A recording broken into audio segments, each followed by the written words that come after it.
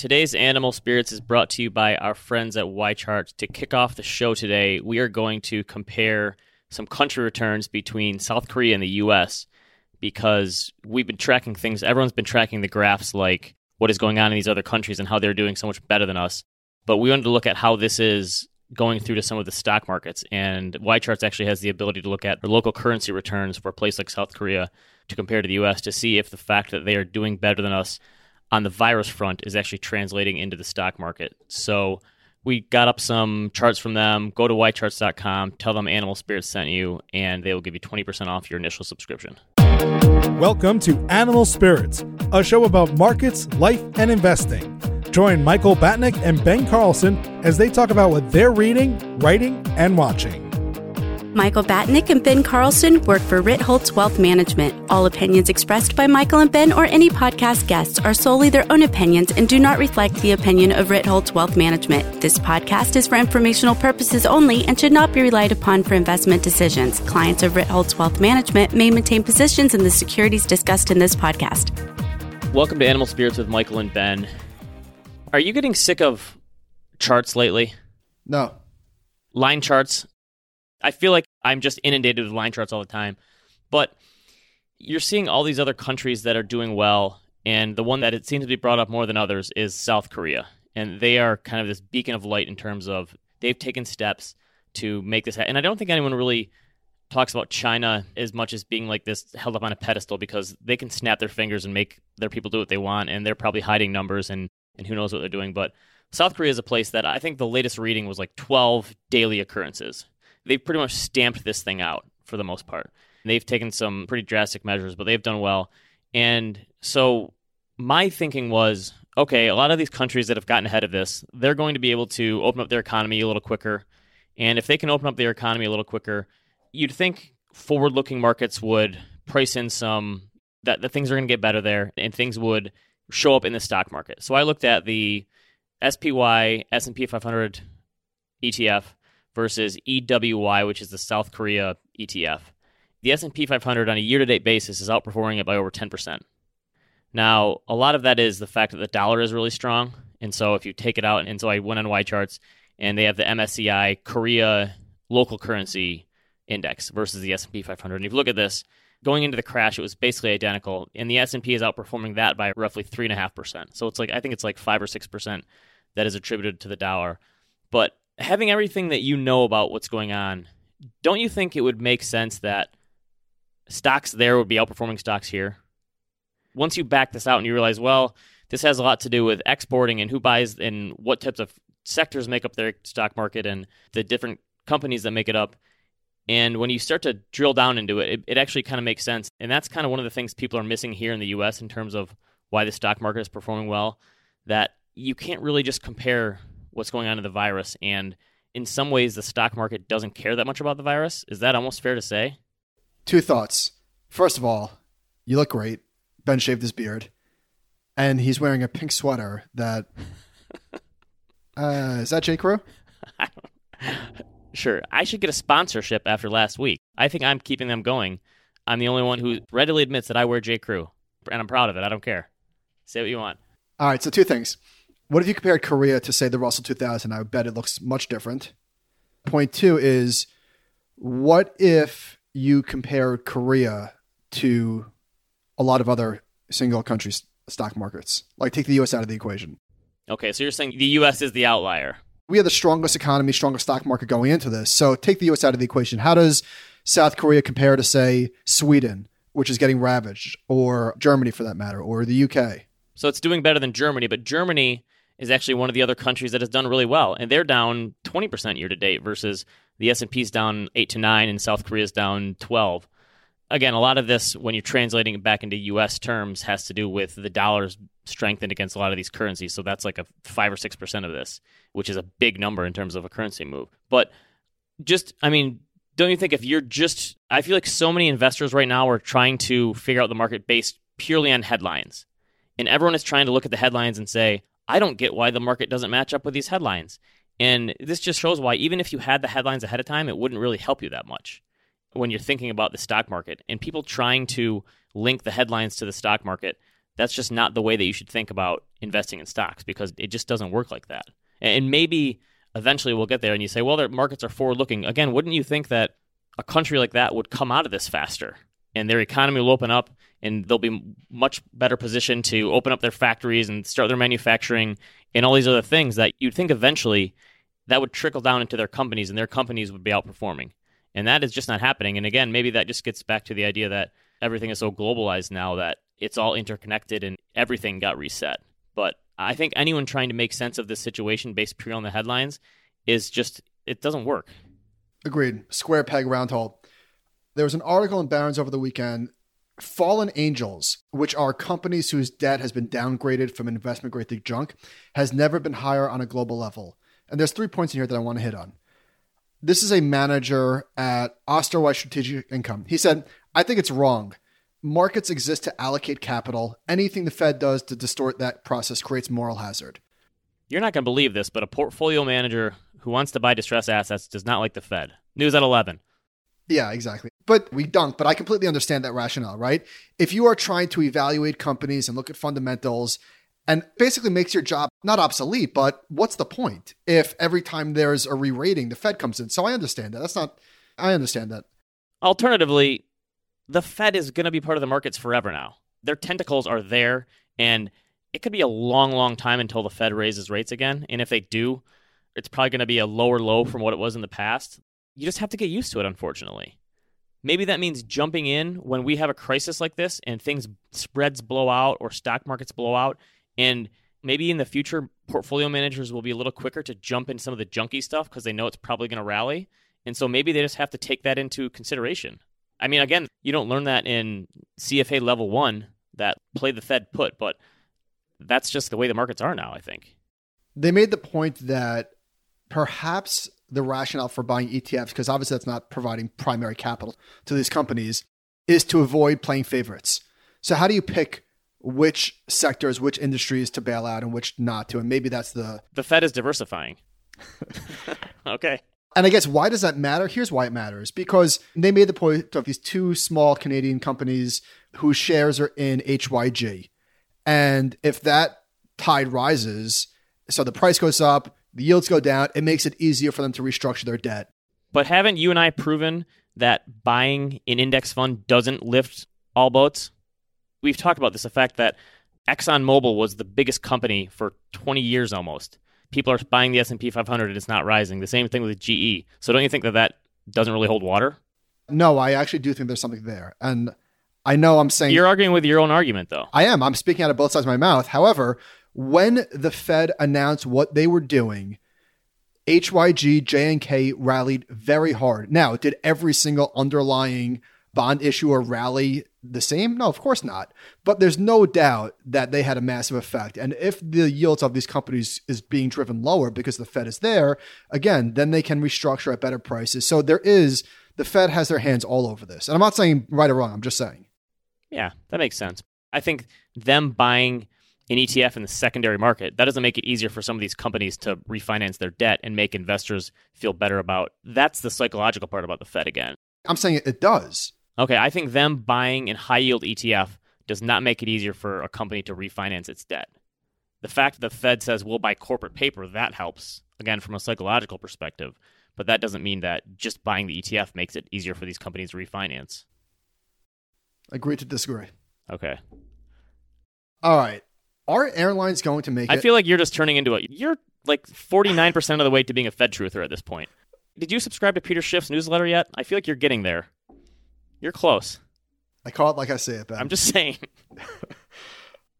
You're jumping to the other team. When you start railing against buybacks, I'll know you're gone. You're gone forever. So this is wild. The major airlines are losing collectively, not individually. They're losing $350 million to $400 million a day. They're averaging 23 passengers a flight. Traffic is down 94%. So on an individual level, Southwest is losing 30 to 35 million. American is losing 50 million. How do they get through this? And obviously the political will, and what if they have to do another round of bailouts? Don't you think people could be like, no, enough is enough? And then from Congress's point of view or the Fed or whatever, aren't they married at this point? Like, why would they have done the first bailout package if they're not going to see this thing through to the end? yeah, this is throwing good money after bad. Who are these 23 people that are flying on every flight? Where are they going? What would it take to get you on a plane? Are we talking vaccine or tests at the door? There was a piece in The Atlantic last week about a guy who was on a plane and he made it sound like it was just the worst experience of his life. Honestly, like even if I'm going to Florida or something, I'm probably taking that 24-hour drive rather than a flight. How do these companies exist in a year from now? How do they make it? Eventually, Buffett steps in to buy after he sold. I have no idea. Obviously, like it doesn't make sense from a business perspective. Can they all just consolidate into one big entity? Is that what's going to have to happen? So Delta, for instance, has $6 billion in cash and equivalents. So if they lose $50 million a day, they've got just over 100 days. Now, I know that they got money from the government, but I don't know that's not exactly Einstein-level math right there. But how do they make it? Yeah, do you want me to check that math real quick? Because last time you did math in your head on the show about Disney, we got a lot of hate mail, so I should probably check that real quick, back of the envelope. I know that there's a lot of factors involved, and I didn't even mention their debt that they have, which is considerable. I got nothing here, man. If these companies go away, what happens when the economy reopens? Like, people need to fly. This is just a disaster. Yeah, this is one I honestly don't get, but the double butt. I feel like every time we think people's behavior is just going to change forever, every day you see these restaurants that are full on Twitter and you see... This is different because the procedures for going to the airport and getting on a plane are going to be so treacherous. That it's just going to scare people away. Yeah. It's going to be so awful getting on a plane. You can't social distance on an airplane. I guess the biggest flyers are, let's say, the business travelers. They're the ones who are coming up with the easiest solutions to this in terms of having Zoom calls and not having in-person meetings. I agree. It's hard to see a path where in 6 months from now, we don't say, what is the point of throwing them a lifeline again? If it's just going to be another one 6 months from then and 6 months from then potentially. Do you think actually at this point, it would almost be a safer bet to buy cruise ships than it would be airlines in terms of the stock? It almost feels that way. Yeah. If ever we were going to make that device that teleports you from one place to another, come on, Elon Musk or somebody. Yes. It's going to be needed, but maybe Buffett should be buying Carnival after he sold Delta. I don't know. That's where the blood in the streets. I got nothing. All right. A lot of company-specific stuff was in the news. It seems like layoffs, job cuts, earnings are coming out. So I want to first talk about Instacart. So we get Instacart deliveries. I don't know if this is specific to Fairway, which is where we get it from. I don't think it is. But Robin was telling me, she's like, this is getting pretty expensive. So I was like, what do you mean? So I think we're paying like $30 to $40 every time for Instacart on top of what it would cost us to go to the grocery store. And I'm not saying I want to go to the grocery store. We're lucky to be able to pay for this, obviously. But the delivery fee is $4. The service fee is $15. You have to tip these people like... Yeah, you have to give a good tip. I've been tipping 10%. So right there. So 4 plus 15. If you get $250, it's a $25 tip. So that's $40. I mean, this gets really expensive. And then last night I tweeted that, so we ordered dinner, Italian food. It was $68. With DoorDash, there was an 11% service fee, a $4 delivery fee, plus what you have to tip the driver. So it would have been like 35 to 40% more to use DoorDash. And I'm not blaming DoorDash necessarily. Yeah, honestly, for them, like it almost feels like price gouging because I thought the same thing. I order on the Chick-fil-A app all the time, and I went to go get it from DoorDash, and every item on the menu was more expensive than it is on the regular Chick-fil-A menu. It seemed bizarre. I don't think it's a viable business model. Forget about what they're charging. Like there's too many hands in the pot. It doesn't work. Is it just too hard, do you think, for some of these small businesses to hire a fleet of drivers? Yeah. And say, we're just going to cut them out of this? I mean, DoorDash is also taking a piece from the restaurant directly. Right. Yes, they're sharing the bill a little bit. And they still can't make it work. I just don't see how, I don't blame anybody. I just don't think that this is a real business. This is the kind of thing that everyone thinks is going to change forever because of this. And then when this is over, that may be the kind of thing that just kind of goes away, right? Or doesn't do as well, it doesn't survive in the form that it's in because people finally wisen up to it a little bit. Although, let me ask myself a question. How come when I was living in Brooklyn, I would order Seamless all the time and it didn't feel egregiously expensive? maybe it is a little cheaper in the city because there's so many more people that are available, and in the burbs it's a little more expensive because they don't have as many drivers and such. Maybe you're playing a suburb premium. Yes, that makes a lot of sense. That could be it. Don't you think we're in the point where everyone, obviously, this whole virus has become politicized, which is just crazy to me. Like, the virus really cares if you're left or right. But everything is black and white now, whereas people are saying, well, the stock market is pricing in only a V-shaped recovery, or it's got to fall 80%. Or people's behavior is going to change forever, or it's not going to change at all. And I feel like so many people are not leaving room for some middle ground, which obviously this phase of whatever is happening in this opening is kind of middle ground. I tweeted out this thing the other day that was a complete joke because there was a headline saying Shanghai Disney is reopening, and the first day ticket sales sold out in minutes. And there was something saying cruise ship, for all the pent-up demand in August, it's up like 600%, and it's up 200% year over year. And I said, oh, looks like people's consumer behavior is going to be changed forever. And then I showed these two headlines. I said, wait, what? And people jumped down my throat, even though I was kidding, because the Disney thing is only opening at 30% capacity, and it's not sold out past the first day or whatever. But don't you think there's obviously room for middle ground here? That some things are going to change, some things are going to be exactly the same. The stock market's not necessarily pricing in a V-shaped recovery.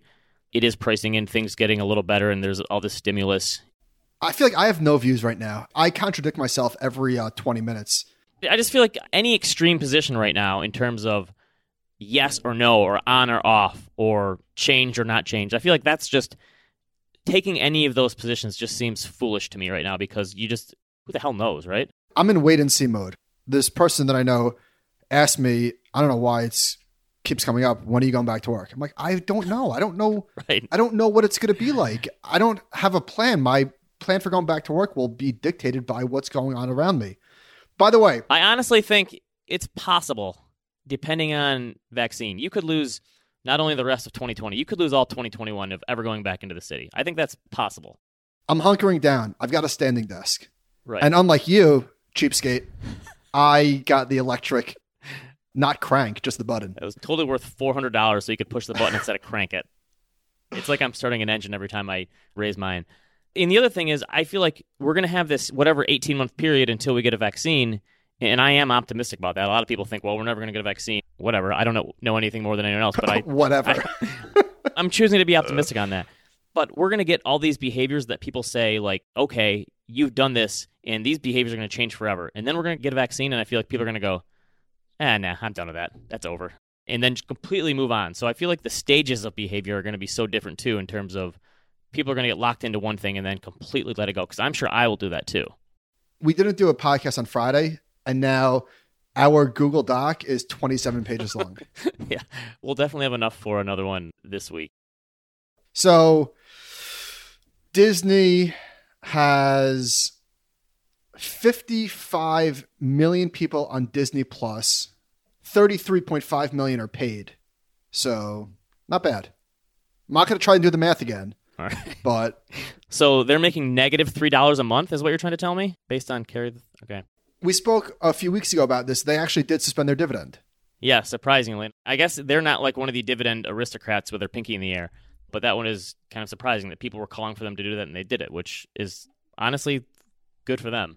That's a good thing. So I think we're probably moving into the time where this thing has been going on long enough, and a lot of the lowest income people got laid off first, and now I think it's moving up to the white-collar people. So Airbnb said out of 7,500 employees, nearly 1,900 of them are being let go, so it's about 25% of the company, and this was straight from the co-founder. So they, as we said, they raised a bunch of money. What did they raise? $1 billion, and then still had to lay off 25% of their workforce. I wouldn't doubt if that's the next shoe to drop here, right? Is that this starts working its way up the ranks, and people in the higher middle management roles or whatever start being let go as well. Well, NBC Universal is cutting pay of its senior management by 20%. Anybody making more than $100,000, recent pay increases are getting rolled back. And this was a press release today from All the Rooms Analytics regarding Airbnb. This was surprising. Airbnb bookings in the U.S. are rebounding at an accelerating rate, implying a possible V-shaped recovery. 90-day occupancy rates. The percentage of nights that properties listed on Airbnb booked over the next 90 days reached 17.5% on the 8th of May, a gain of 7% on the week. But don't you so think that sounds like a big disconnect there? I mean, I know it's a big jump over the previous week. I want a moratorium on the use of V-shaped recovery. I feel like everything is going to look like a V because it's coming off of nothing. Right. So they say, despite the rebound, 90-day Airbnb occupancy rates are still down 38% compared to 2019. So it's like everything coming off of a low base is going to look like a V, of course. A V assumes you go from one point down and then back to that same point. This is not that. This is like, No. I don't know what that's called, but it's not a V. It's a WTF formation. Uber is laying off 3,700 employees. Global gross bookings are down 80%. How is that not down like 95%? Yeah, I don't know who's still taking an Uber. Do they count Eats on that? I don't know. That seems like the only thing that could save them at the moment. That's 14% of their workforce. And this is interesting. Uber had been in talks to lead a $170 million investment in Lime, the scooter company. The valuation was $500. I don't know if they did or not, but the valuation is $510 million, which is an 80% drop from their previous valuation. I still don't understand. So Uber's stock price is up 8% this year. You're looking at these numbers of all the layoffs and global bookings down 80%, and the stock is up 8%. Fundamentals. Relative fundamentals, I suppose. I have no idea. So a lot of the tech companies being up, a lot of those stories really make sense in the fact that their stock price is up. This is a story to me that doesn't make sense, especially because it's not like Uber Eats is that big of a business for them. This is one of the ones that doesn't make sense to me. I feel like the failing New York Times really did me dirty. I think, I don't know how I backed into this, but when you got your Peloton, I'm pretty sure that I ripped on you pretty hard. Did I not? Yes. I think I let you have it pretty good. And then the pandemic happened and I got one. And I tweeted something about getting a Peloton saying that I never would have got one without the pandemic, but I did. And so Let me just read. a reporter from the New York Times reached out to me and asked me a few questions about this. And New converts. Yeah, he is a new convert. What about me? New converts include Ben Carlson, a wealth manager in Grand Rapids, Michigan. He wasn't interested in a home workout setup before he exercised on lunch breaks at a gym near his office, but now that he's working at home with 3 children under the age of 6, it's harder to get away for a run. Last month, he bought a Peloton, which he rides after his children are in bed. Here's a quote from Ben. "The bike is part of my new life for the time being," Mr. Carlson, 38, said. "You're 38, you look pretty good. Even when things reopen, I don't know that I'll be the first one to rush back to the gym." What do you think about the Peloton, Mr. Influencer? I like it way more than I thought I would. I still haven't told anyone my handle yet. I probably won't, but JCrew99. yeah, I've never used the workout bike before, so I like it way more than I thought I would. And the fact that you have all those classes and the big screen, I think it's great. You were right. I'll give you credit. You were right on this one. Give me credit for Disney Plus, and I'll give you credit for Peloton, even though I was the one who got the pub on this. Isn't it kind of funny, though, that all it takes to find a source for an article, I think in the past they probably would have had to go to Peloton and say, hey, give us some of your customers that we can talk to. But now this New York Times reporter just probably searched for me on Twitter and saw that I tweeted about Peloton and asked for a source because it wasn't like they followed each other or anything. So Peloton's crushing it. They added 1.1 million users to its digital fitness platform. That doesn't necessarily mean bicycles. I don't know exactly what that represents, but there is like an online thing where you can do other things other than bike. For instance, I did a high intensity training, 20 minutes, not to brag. do you find yourself competing with the leaderboard? No, Is it like a Rotten Tomatoes thing? How do they calculate the leaderboard? I'm physically incapable of competing with the leaderboard because I'm chubby. I'm not saying that I'm going to like be in the top of the leaderboard, but I want to be top quartile-ish. I'm like racing against that instead of myself. You know, it's incredibly deflating. So I did that thing and I was absolutely dead. And you know, after a workout, you feel ripped, but you actually are, and I'm not. So I feel like my muscles are pumping, and then I go take a shower and I don't look. I have a dad bod. It's not great. I give you credit. It sounds like you've been working out every day. I have. Thank you. I appreciate that. This place, again, perfectly like right place, right time for this stuff. Anyway, $524 million in sales versus estimates of $488 million. The stock price is doing really well. I kind of got annoyed at myself. Like, this is one of those things that seems so obvious in hindsight. There's a lot of those. So I wrote this piece yesterday about like the 5 types of investors right now. And one of them is, why would I own anything else? Which is like tech stock investors. The other one is, I don't want to own anything. And there's a lot of people who think that we're going into a Great Depression and there's no reason to invest in anything. One of them is, I wish I would have owned that. And it's Netflix and Walmart and Amazon and Peloton and Slack and Zoom. There's a lot of those where you hit your head and you go, oh, this is such a Peter Lynch thing. This is like the invest in what you know market in a lot of ways. I do own Slack, but I will say, because I mentioned this earlier on the podcast, probably bought this towards the end of 2019, I think. But here's another one, for instance, biotech stocks. So XBI is at an all-time high right now. Doesn't that seem so obvious? Don't you feel like an idiot for not owning that? Yes. There are a lot of things, and you had a chance to buy a lot of these too, because everything got hit initially. That first wave of... Well, that's the thing. That's what I was going to say. So let's say that during the first wave, you're like, okay, I'm going to buy healthcare or biotech because there will be a vaccine. But those things got slaughtered just the same as everything else did. As well as the NASDAQ 100 is doing, it was still down 29%, peak to trough. It was? Yeah, 29%. I looked at this. That surprised me as well. So a lot of this stuff got killed, and you had a chance to buy it. Unfortunately, you didn't have that much of a chance. The pitch was too fast. Couldn't swing. Okay. So there's an article in the Wall Street Journal. U.S. Treasury expects to borrow $4.5 trillion in fiscal year. As a share of GDP, the roughly $3.6 trillion of emergency spending Congress has authorized in the past 6 weeks is about what it spent over 5 years during and after the 08-09 recession. I thought this was a terrific quote from Mark Goldwyn, Senior Policy Director at the Committee for a Responsible Federal Budget. He said, when your farm is burning, you don't worry if you have enough water to make it through the next 3 crop seasons. You put out the fire and then you worry about it later. Other people would say, well, you let the rotting crops die. Yeah, and stop the buybacks. So Jim Bianco was on Barry's podcast this past week, and he talked about the U.S. brings in, $2 trillion in tax receipts a year. If there's a situation where we do not get any inflation from this, or above average inflation that goes kind of crazy and things get a little wonky and interest rates shoot up, you could make the case that MMT, those people are right. That, okay, why are we collecting taxes at all? Why don't they just print $2 trillion a year, lower everyone's taxes, and if inflation is not going to come, what is the point of that? I can't wait for the hate mail. I'm not saying this. Jim was saying, his point was saying like... Are you saying ban taxes? No, he was saying like there will be unintended consequences of this down the road, but it's either would we rather deal with those consequences in 2 years or now? And the point was we do not want to deal with those consequences now, so we did this. He was also saying like if this doesn't lead to unintended consequences, then you have to rethink everything, don't you? I have a great idea. In 2 years, when the chickens come home to roost, let's kick that can down the road. Yeah, screw the grandkids. That's what everyone always says, even though we never pay any of this debt off anyway. We've been getting a lot of those, by the way. A lot of emails about, I guess you guys don't care about your grandchildren. Yes, right. And guess what? I guess our grandparents didn't either because they left us with a lot of debt too. So no, I don't care about my great-great-great-grandchildren. That's who I don't care about. Okay. No loyalty. If our great-grandchildren are able to borrow at 50 basis points on the 10-year treasury, I think they'll be okay, right? Where do you think the Dow will be at with your kids, grandkids when they go to retire? Will Social Security be there? Well, I think the Dow will be at 9 million. Is that conservative? I want to talk about Social Security. You wrote a really good piece on this. Can we do that? Yeah, so I got a question. I think this might have been a question for the show, actually. Someone said, okay, the government is spending like crazy. I'm already worried about this. Do you think Social Security is going to be around for millennials when we go to retire? And people have been worried about this already. And the response I got from millennials, without even reading the piece on Twitter, was, I am not planning for this at all. And I said, au contraire. You don't have a financial plan. What's that? How many of those people who are saying they're not planning for this have a plan in the first place? No, but a lot of people were saying, in my financial plan, I'm not taking Social Security into account at all. And so I looked at this, and the Social Security, like their administrative board of trustees, puts out an annual report every year.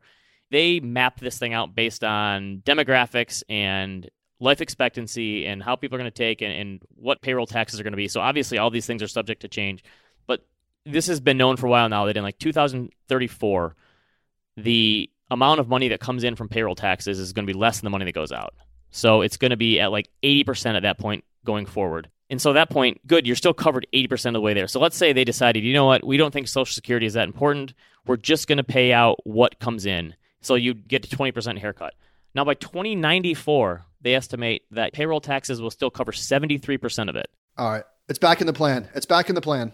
So I'm saying, what politician in their right mind would ever cut Social Security, which for a lot of retirees is the majority of their retirement income? You would be nuts to ever cut this program. So guess what? This situation has shown if there's political will to spend on something, they will fill that gap. This is not one of those things where the trust fund runs out and they go, oh, now what do we do? There's no money left. The government can find money somewhere else and use it as a priority and maybe deprioritize somewhere else if they want to keep things clean. But I would maybe you have to take it at a later date if you're a young person, or maybe it's not going to be as much as people are getting now. But I'm pretty confident in saying it's going to be there in some form. Well, this surprised me. In 2019, an estimated $1 trillion was spent on Social Security, which is 23% of the annual budget. Holy cow. Yeah, it's a big piece. And they were saying that for a lot of retirees, this is a huge, huge part of what they spend every year. So hang on, let me find this. Okay, so half of all senior citizens get at least 50% of their retirement income from Social Security. Around 1 in 4, 25%, receive 90% of retirement income from Social Security. Guess who votes? Old people. You're not going to ever get elected to a higher office if you're taking away their Social Security. That's the way that I look at it. Again, maybe they can say anyone under the age of 40, we're raising the earnings cap because they don't tax people over a certain amount. So I think that they could do some simple fixes that would make it probably on sounder financial footing. But I think if you're a millennial, you can plan on it being there in some form. I wouldn't say it's going to be zero when we get there. Demand for small business loans cool. This one surprised me. There was an additional $310 billion in relief coming. After 2 weeks, more than 40% of the money remains available. So the first round of PPP loans was gone like that. And then they were worried that we're going to need to do it again, and then we're going to need to reload and do it again. And this one is, what does it say? 40% of the money still remains? That's shocking to me. What do you think the reason for this is? Well, one of the reasons is because people are doing the calculations. They're saying, oh, this doesn't make sense for us because then we have to hire back everybody. So Marco Rubio said, we're hearing from a lot of businesses we can't do 75% in the next 8 weeks for a lot of reasons. This loan will be forgivable. This was never designed to be a loan program. It was designed to be almost like a grant program. So I think that there's going to be so much confusion over what gets paid back and when and how. Don't you? Like the aftermath of this is going to be kind of rough. But that's honestly why if I was a small business, I would just take it and then ask questions later if I'm not following everything to a T. Because who's really looking through the books to make sure that these companies are following along or paying it back? Or maybe I'm wrong on this, but do you think that on the downside of this, are there a lot of businesses that say, like, what's the point? If we're going to hire these people back for 2 months, we're going to go out of business anyway. Why not just rip the Band-Aid off and do it now and not have to have that stress hanging over our head? You wonder if that's a lot of it too. But I was surprised that because people were mad that a lot of the money they said didn't go to the right people the first time. And now there's still a lot left. This is surprising to me. I guess the hope would be that maybe they'll let some of those businesses that took one the first time roll it over again and take it again in a couple of weeks or months whenever it runs out. I don't know. But this is one of those things that didn't make sense to me. Have you been noticing lines into the street at drive-thrus? Everywhere. Starbucks and McDonald's and all these places. Someone's going to figure it out, don't you think? Chick-fil-A so far has the best system I've seen. They have 2 drive-through lanes, and then in the parking lot, they have 4 additional mobile lanes that they created. And they have people running from inside to run your food out to you. And it was still packed, though. Well, you might not be seeing beef on the menu at every place you go. So an analysis of 185 Wendy's restaurants found that up to 10% of them have taken beef off their menus because 20 meatpacking plants around the country have temporarily closed, reducing the country's overall beef production last week by 35%. So probably going to see some higher prices at the... It sounds like a lot of these places closed because they were being hit with sickness. Is that right? Or is it just they closed for... Oh, yes. The meatpacking plants, yes. Right. This is another kind of weird unintended consequence I wouldn't have thought about. So, yeah, I went to try to re-up my burger order at Omaha Steaks, and they're gone. Oh, really? Yeah, everything was sold out. Last week, you made a claim that you make really good scrambled eggs. Yes. I pressed you and you said, I just do. So somebody sent us a video. It's like the 10,000 hours thing. I put in 10,000 hours on there. I can't explain it to you. I just have to do it. Somebody sent us a video of Gordon Ramsay making a scrambled egg, and my mind was absolutely blown. Have you seen this? I actually didn't watch it. Sorry. Okay. Well, it turns out that I don't know about you, but we have been making scrambled eggs wrong this entire time. How do you make a scrambled egg? Tell me now. What's his secret? Here's what he does. You crack the eggs into the pan, whatever. You scramble them up, you whisk them up, you put them in the pan, you take them off the heat, then put them back on the heat, off the heat, back on the heat, and you're scrambling the entire time. And so I did this, and it's a completely different scrambled egg. It almost is like an oatmeal. Like it has a completely different texture. My mind was completely blown. I'm trying to think. I guess, so I have my little spatula, and I'm constantly cutting and moving the whole time. Okay, fine. So you're doing it right, but now you got to take it off and on and off and on. Okay, I guess I don't take it off the heat. I keep it in the middle, but I'm constantly moving and cutting. Okay, so I'm halfway there? You were 80% right. All right, so Derek Thompson had an article in The Atlantic about the plan to save restaurants. By the way, Derek Thompson, a noted Your Boy guy, got a shout out from Bill Simmons, who had a really good chat with Chuck Klosterman. Did you hear that? Yeah, he said that they're going through who their news sources are for all the COVID-related stuff. And he said that Derek's been killing it. He's been doing a great job, like 2 or 3 long pieces a week, all about how things are happening and a lot with like restaurants and the economics of this, and he's been very good. You were early. You cornered the Derek Thompson market, so kudos to you. All right. So is this a good idea or a bad idea? Derek said, I've spoken with several retail analysts about the possibility of automating more of the restaurant business. They point to places in China and Japan that use tablet ordering and conveyor belts. Do you think American restaurants are ready to automate that? And this is what the guy said. I think he was a chef or a restaurant owner. I'm not sure. Sure, I could see more automation, even if it means reading the menu online before you come into the restaurant to cut out that interaction. That would change the whole dining out experience by shrinking it to 30 to 45 minutes. So, I mean, I understand that that could be tempting, but isn't it fun? I don't go out to a restaurant that often, but isn't kind of the experience? You go there, you sit down, you look through the menu, you chat. That would be a place that my family would go to that I know I'm going to get in there, I'm going to order right away, and I'm going to pay right away because I have kids. That's like a family place probably. Okay, so there's a Red Robin that opened up here. And I feel like Red Robin, Applebee's, family places like that, I think that perfect. You would definitely want that automated. But if you're going out to like a nice place, like you don't want to be rushed out of there. You want a little talk. And don't you think that the biggest loss for a lot of these places, though, is the booze? Isn't that their highest margin product? People getting drinks? A lot of local places are selling alcohol, but I'm making it on my own. They're not selling them at $8 a beer like they do in New York or $9 a beer. I don't know. I haven't ordered. It's a good question. I've seen some 6-packs and stuff, but you can't sell it for, I mean, in New York, you'd be buying a 6-pack for $75 for the prices you pay at a bar, right? True. Is it on Knocked Up or 40-Year-Old Virgin where he says, yeah, today's $17 beer night? That's like every time you go out in New York. Like, they've got to be losing a lot of money on alcohol sales, I would imagine. All right, we just realized that we have already hit our limit, so you got dragged pretty good for not wanting to do another episode. No, you know why? You're a lazy millennial. No, here's the thing. We literally have 27 pages of stuff in the doc. I'm not complaining. Listen, the podcast is my favorite thing that I do all week, but it felt like it was becoming work. You're right. We needed a break, and now I feel like we got a break, and we'll come back strong on Friday to another one. All right, let's do a listener question here. Before we get to the listener question, let's talk about the Interactive Broker blow up. We were asking, like, who are the winners? Who are the losers in the oil thing? Here's a quote. At midnight, Shah got the devastating news. He owed Interactive Brokers $9 million. He'd started the day with $77,000 in his account. This is crazy. So this guy, Thomas Petterfy, who's the chairman and founder of Interactive Brokers. He said that the journey into negative territory exposed bugs in the company's software. The quote is, it's a $113 million mistake on our part. Oof. Oh, man. They said that their prices didn't go negative. It was almost like a Y2K bug. It's like a Y2K. So he said, we will rebate from our own funds to our customers who were locked in with a long position during the time price was negative. Any losses they suffered below. So it said that, like, I think it was SIBO or somebody or CME sent out a notice like, hey, make sure your software is able to handle negative prices. He's like, but we got that warning like 5 days. It wasn't enough time. Oof, that's rough. So the brokers, not only are they dealing with $0 trade commissions now, they're dealing with negative oil prices that are eating into their profits too. I mean, with the increases in trading, they're just getting hit from all angles here. Shouldn't they be? You'd think this would be a time when volatility strikes that these places would be doing better, but so interest rates are coming down, so they're having a harder time on the interest rate margin, and they're getting, maybe these places are going to be in big trouble. I don't know. Real quick, survey of the week. Nearly half of men say they do most of the homeschooling, while 3% of women agree.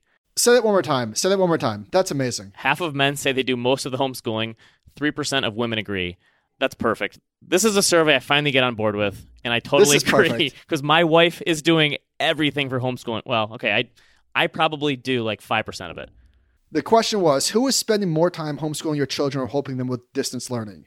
And men said 45% me, 39% my spouse. Women said 3% my spouse. And I will, to Robin's credit, she is doing 100% of the homeschooling.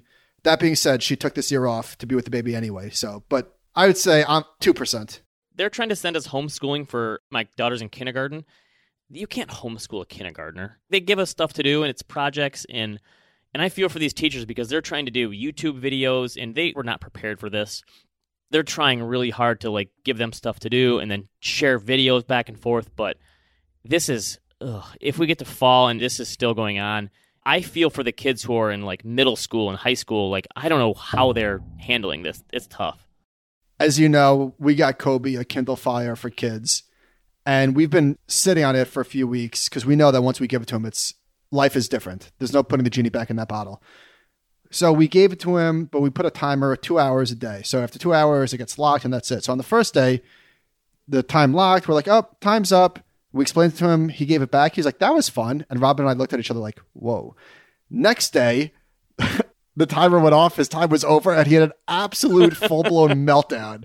I don't think there's too many parents who are concerned with screen time during this quarantine, but yeah, it's honestly, they're all going to be so good. My daughter's been using one since she was young, too. They're going to be so good with this stuff. All right, listener questions. What are your thoughts on momentum investing as a long-term versus short-term strategy? Is a product like MTUM, which is the Momentum iShares product, really that different in terms of style, long-term over an SPY? It seems as if market cap weighting is really a long-term momentum play anyways, right? I'm still surprised that momentum is not becoming more accepted. It's a little harder to understand than something like value where you say I'm buying $1 for 50 cents. But maybe that's the problem, is it's so counterintuitive, but momentum funds are not as big as you would think. It is definitely more of a trading strategy, I think, than people that are buying into ETFs and such. Yeah, it's a total drop in the bucket in terms of assets relative to, say, value, for example. So MTUM, which I believe is by far the biggest one, has $9 billion in assets. And if you look at like the Russell 1000 value ETF from iShares, let's see what this is. This is $34 billion. Right. That's just one product. The quant people will kill me here, but I think that in some ways you're wrong. You could say that a market cap weighted in S&P 500 is a little bit like momentum. Okay. Because the cream rises to the top and you're buying the winners and the losers are going to the bottom. I think in a roundabout way, the quant people will kill me and say that's not true momentum. You have to go 12 months out and... Well, it's not true. There's a piece from Aaron Stanhope. I'll try and find a link to. I understand what you're saying, but actually... Semantics. Nah, not really. All right. This is a quant thing. Whatever. All right. Recommendations. What do you got? I listened to 2 rewatchables this week, which is on the Ringer Network, Bill Simmons' podcast, Gladiator. Do you remember how massive that movie was? Like, I remember when I saw it, and I was... What year was that? Came out in 2000. I loved that movie. Still do. I was 15 years old. Honestly, because it happened so long ago, it aged well. I still love that movie. I think it's probably the best movie of the 2000s. I agree. I mean, that's a top 10 for me. I love that movie. So the rewatchables is great. Also, Groundhog Day. Did you listen to that yet? Yeah, I did. And I watched it on Netflix this weekend. Did you? Yeah. I've always loved that movie. I kind of forgot how short it is, too. It's an easy rewatch. It's 90 minutes or something. I need to rewatch it because even though I just saw it for the first time in 20 years, I completely forgot. Like, my expectations were, I thought it was a comedy. As I said, it's a thinker of a movie. I've probably seen it 30 times by now. And it's one of those movies that just gets better every time you watch it, I think. All right, so I recommend the Vera desk. It's a standing desk that I got. If you're going to be home for a long time and you've got a place to put it, it's excellent. I'm catching up on Billions. I watched season 2. I'm enjoying it. The dialogue is a little over the top. Not just the finance parts, but it's very theatrical. But the plot is very good, so I'm enjoying that. And season 1, wrapped up season 1 of Sopranos. Okay, thoughts? Very good. I can't remember how season 1 ended. It all kind of blurs together to me. I still don't know how I'm going to watch like 70 more hours of this, but I guess I'll get through it eventually. It's tough. Every season's its own little island, and you get new characters, and you have to do it. Sorry. All right, I loved Normal People on Hulu. It's based on a book, and this is an addicting show. I will say it's not a show you want to watch with your kids or your parents because there's a fair amount of sex scenes in it. And it's a love story, so if you're not into love stories, don't watch it. But this was an addicting show where you think you know what. I knew nothing going into it. Apparently, it's a really successful book, and I liked it so much I picked up the book and plowed through the book this weekend, too. So my wife and I probably finished this in like 4 or 5 nights, which is pretty quick for us in terms of binging. And it's these 2 Irish actors who I've never heard of that are the leads. I assume they're from Ireland. Maybe they're British, but the acting was phenomenal, and the 2 leads in this were really good. That's one of the better ones I've seen in a while. Did you watch the new Seinfeld on Netflix yet? No. I couldn't get into it. I love his stand-up. Maybe it's the quarantine stuff, but he was talking about going out and going to restaurants, and for some reason I just couldn't get into it. We watched 15 minutes of it and gave up.